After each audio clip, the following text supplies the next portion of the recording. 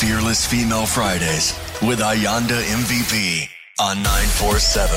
Every guest will leave you feeling inspired, confident, and ready to take on the world. Good afternoon, Lindiwe. How are you? Good afternoon, Ayanda. I'm doing well, thank you. What is your career entail and what is your journey from the beginning, from studying for the degree to where you are right now? I grew up in Lamontville, a small township in Durban, but well known for its crime and its very interesting people. A lot of good people have come out of that township. I then studied industrial psychology at Wits. And after that, I started a traineeship with Standard Bank. That was my first job in a graduate program.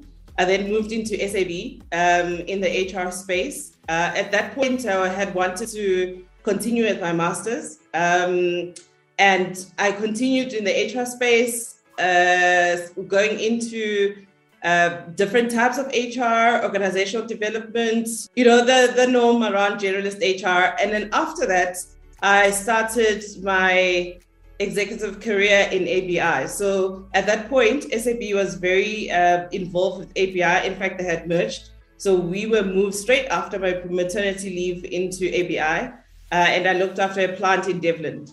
And from there, I went into, still HR though, I went into Old Mutual. And from Old Mutual, I went into Liberty, which is where I am now. The only difference now though, is that I've moved out of HR and I'm now into the business side of things. If there was a category in the Olympics for persons in boards and in positions of superiority, you'd probably take gold medal, hey? You have done so much in this short space of time of being alive in life and just doing best. And you're also a mom on top of that. You went on maternity leave and came back. Was there ever a time when you felt a bit overwhelmed by all of it? Well, when I had the maternity leave, I think I was going crazy because I'm the type of people that can't stand in one place or sit in one place for a long time. So I really battled with motherhood. I couldn't find the balance between being a mom and a career woman. And it's something that I think most of us struggle with because society labels us, in a specific way when you're a mother and there's specific expectations around being a mother. It caused a lot of tension in my marriage too, because I had to find my step with my husband around that. But I think it worked out because we then agreed that we'll do it our way.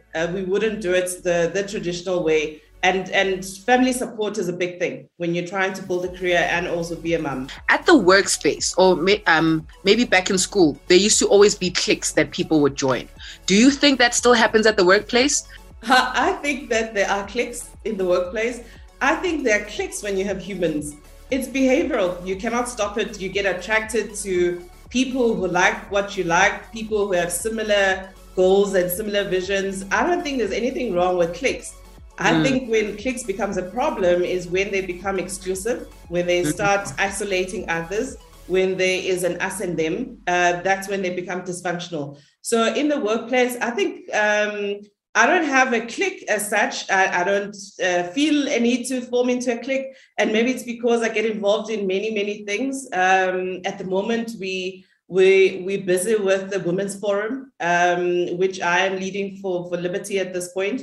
And we also have a number of activities around coaching, sponsorships, even from just a business perspective, the projects that we get involved with, which involves all levels. So yeah, while there are cliques, I don't think that it's necessary to belong in one. You can be one of those people that fall into all cliques, and that's also acceptable. The kind of challenges that you went through in your career that really boosted you in understanding that you belong here and you were made for this. I battled with weight. You would have seen that I haven't won that battle still, but I've come to an acceptance about it. I've come to accept who I am. Instead of thinking about myself as a big person who must remain unseen in a room, I'm the big person with the big voice, able to present myself in the room. So just changing your perception about who you are and how you see yourself is important. I'm a very spiritual person, but I also have a very open mind about listening to other people, understanding where they're coming from. So not putting people into a box, because it's something that I detest when people think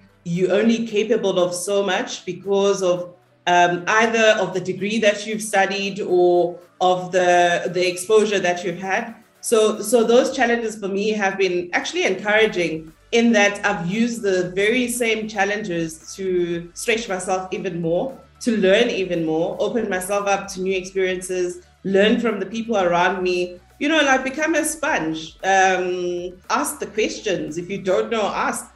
It's not going to be embarrassing. And because of that, I've been able to get really good opportunities with really good leaders. What is the most important skill to have in your line of work? Listening to people, understanding where they come from, understanding how they see your vision, because that's the only way that you're going to influence. Quick fire questions. Just the first answer that comes to your mind at the top of your head. Braids or wigs?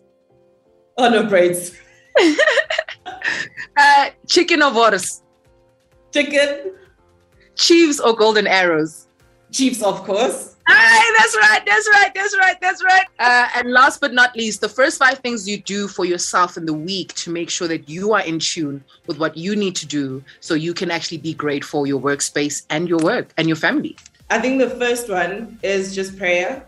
So I pray about the week, I pray about the day. Thinking time. So I've scheduled thinking time in my diary because that gives me time to work through what I need to action or to delegate, etc. 3, my son's smile. So when he comes out of his door and he says, "Hi, Mom, have a good day, Mom," that sets me up for the rest of the day. I think 4 would be just making sure that I make time at the end of the day to catch up with my husband, to catch up with my family. I stay with my mom and my brother. And that's very important to me because it's like a debriefing session. Like I have my own counseling panel in the house. And then the last one would be music. I love music. Any type. Into classic other days. I'm into Kwaito other days. I'm into classic other days. All goes. I heard apparently that you like action movies.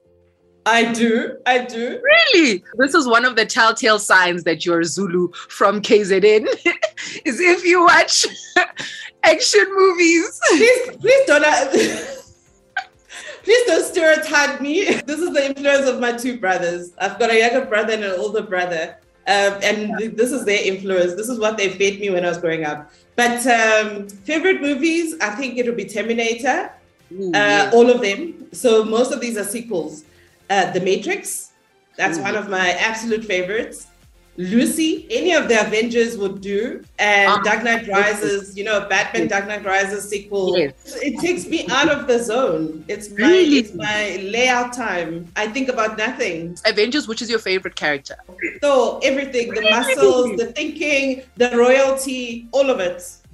Okay, so you're a regal type, huh? All right. Lindiwe, what is your quote that you use when you need to get through a tough time? I grew up thinking nothing is impossible. Everything is available to me, whether someone else thinks so or not. The second one is from Chimamanda Adichie. She talks about single stories or single narratives. And that one is a key one because often when you go through a challenging time or you face challenging decisions, you think about what is your perspective of the issue. And when she speaks about single stories or single narratives, I remind myself that whatever I'm seeing, whatever I'm perceiving at that point is from one side, which is my perspective. There's multiple perspectives happening at the same time. So it's just trying to empathize and putting myself in someone else's shoes, even if it really, really irritates me. I think that's the kind of advice I would like to have heard when I was, for example, going through a breakup with someone sometime last year. I wish I could have understood that I need to understand it from their side as well and not see them. In my head, I was like, no, they're selfish. How could they do this to me? I thought we were working out. But thinking about that actually made me realize that I wasn't thinking for them also. I was just thinking for myself. But I mean, we are human, we're not selfish, right? We are, but also, I mean, it doesn't mean that you were wrong, right? It doesn't mean that your perceptions were wrong. It just means that there might have been another truth to what was happening. And it doesn't take away your feelings, doesn't take away how you might have reacted or responded. So I always see it as there is another narrative happening here that I must keep in mind. So what it does, it helps me with not overreacting. What makes someone fearless? Being fearless is about taking your interest first. And sometimes it's just answering, up and defending yourself. And sometimes it is accepting yourself. Sometimes it's forgiving yourself. Sometimes it's pushing your agenda. So yeah, that for me, it's just putting your self-interest first, without forgetting other people, but you are the first person to think about. Right now, there are a lot of girls in their late 20s, and we're just asking ourselves, as a woman who's always focused in her career, as a woman who's always focused and passionate about, being independent, how will I find the right guy? How will I find the person that I know will put up with me and be able to accept that I can possibly do more, or I do more that I don't need him to help me much with? I just need someone to cuddle. I need someone to watch movies with, Avengers, hold hands. But I just feel like right now there are a lot of women my age and we're struggling. Hey, we're strong and we're independent, but we want to be vulnerable. We can't be. So it's tricky. I think it's about you as a person. If you know yourself really well, if you have learned about your likes, your dislikes, boundaries. I think boundaries are a big thing. We don't get taught about boundaries. We get taught to take care of others. We get taught to look after people. We get taught to be motherly. We never get taught to have boundaries around safeguarding ourselves, looking after ourselves first, getting to know ourselves so that we can add value to someone else. I just know that I have so much love to give. So I'm just patiently waiting for the right person to come so we can have babies. And then I'll just be, really for motherhood, because that's what I'm excited about now. Lindiwe, thank you so much for spending time with us on Fearless Female Fridays. And I hope you have a lovely afternoon. And I really do hope that we get to meet up and chat more about your action movies. Thanks, Ayanda. Thank you. 947 with Ayanda MVP.